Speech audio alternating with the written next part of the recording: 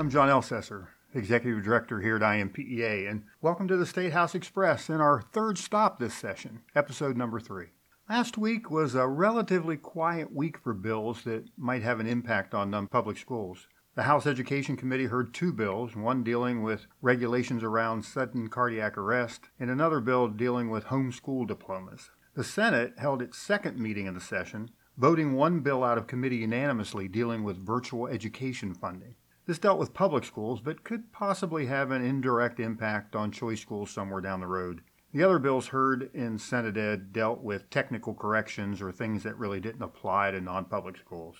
Now this week will be even quieter since leadership decided to cancel the session for the week and close the State House in response to any possible threats to state houses across the country. Hopefully that won't occur. Good news is all quiet so far. We believe that all authored bills have now dropped and have been made public. IMPEA has 62 bills on our watch list. 2 bills of note are school expansion bills. House Bill 1005 includes a variety of expansions as well as proposing a new Educational Savings Account Program, or ESA.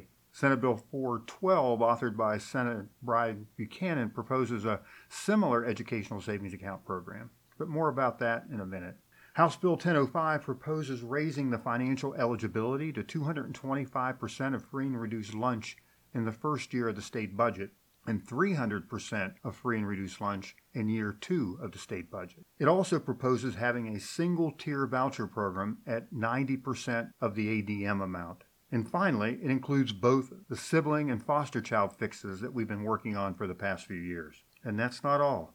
As I said, both House Bill 1005 and Senate Bill 412 propose a new ESA for students with special needs or foster children. House Bill 1005 also includes a provision for military families.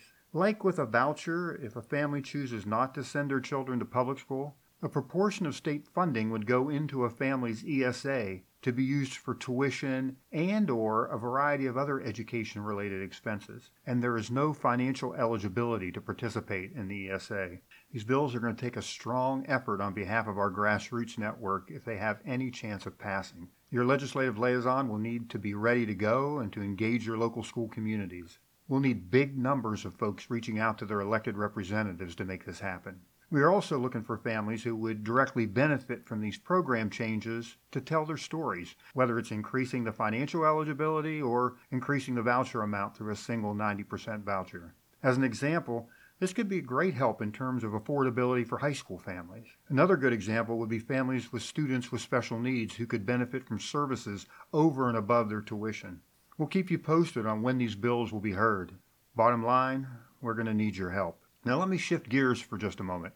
Hopefully by now you've heard of the new emergency COVID relief funding for schools. I'm not going to go into great detail now since we have scheduled a webinar this coming Wednesday at 4 p.m. Eastern Time. A couple of quick notes to make sure they're on your radar. First, on the PPP 2.0, schools cannot receive both the PPP and the EAMS funding. Schools will have to select one or the other. The PPP 2.0 opened applications on January 13th, and there's no knowing how long those funds will be available. To be eligible for the PPP 2, schools must show a gross revenue loss of 25% between one quarter of this year compared to that same quarter last year. And in terms of EAMS, Governor Holcomb was allocated $81 million for Indiana's non-public schools to address a variety of broad areas associated with COVID relief. Monies will be allocated to participating schools based on a formula, which uses enrollment as a base with a weighting for poverty. This program will not involve your local LEA as well. Schools should be receiving an application sometime here in the near future. In addition to this Wednesday's webinar, we'll be scheduling a more comprehensive webinar with IDOE and the State Board of Ed reps who are coordinating this program.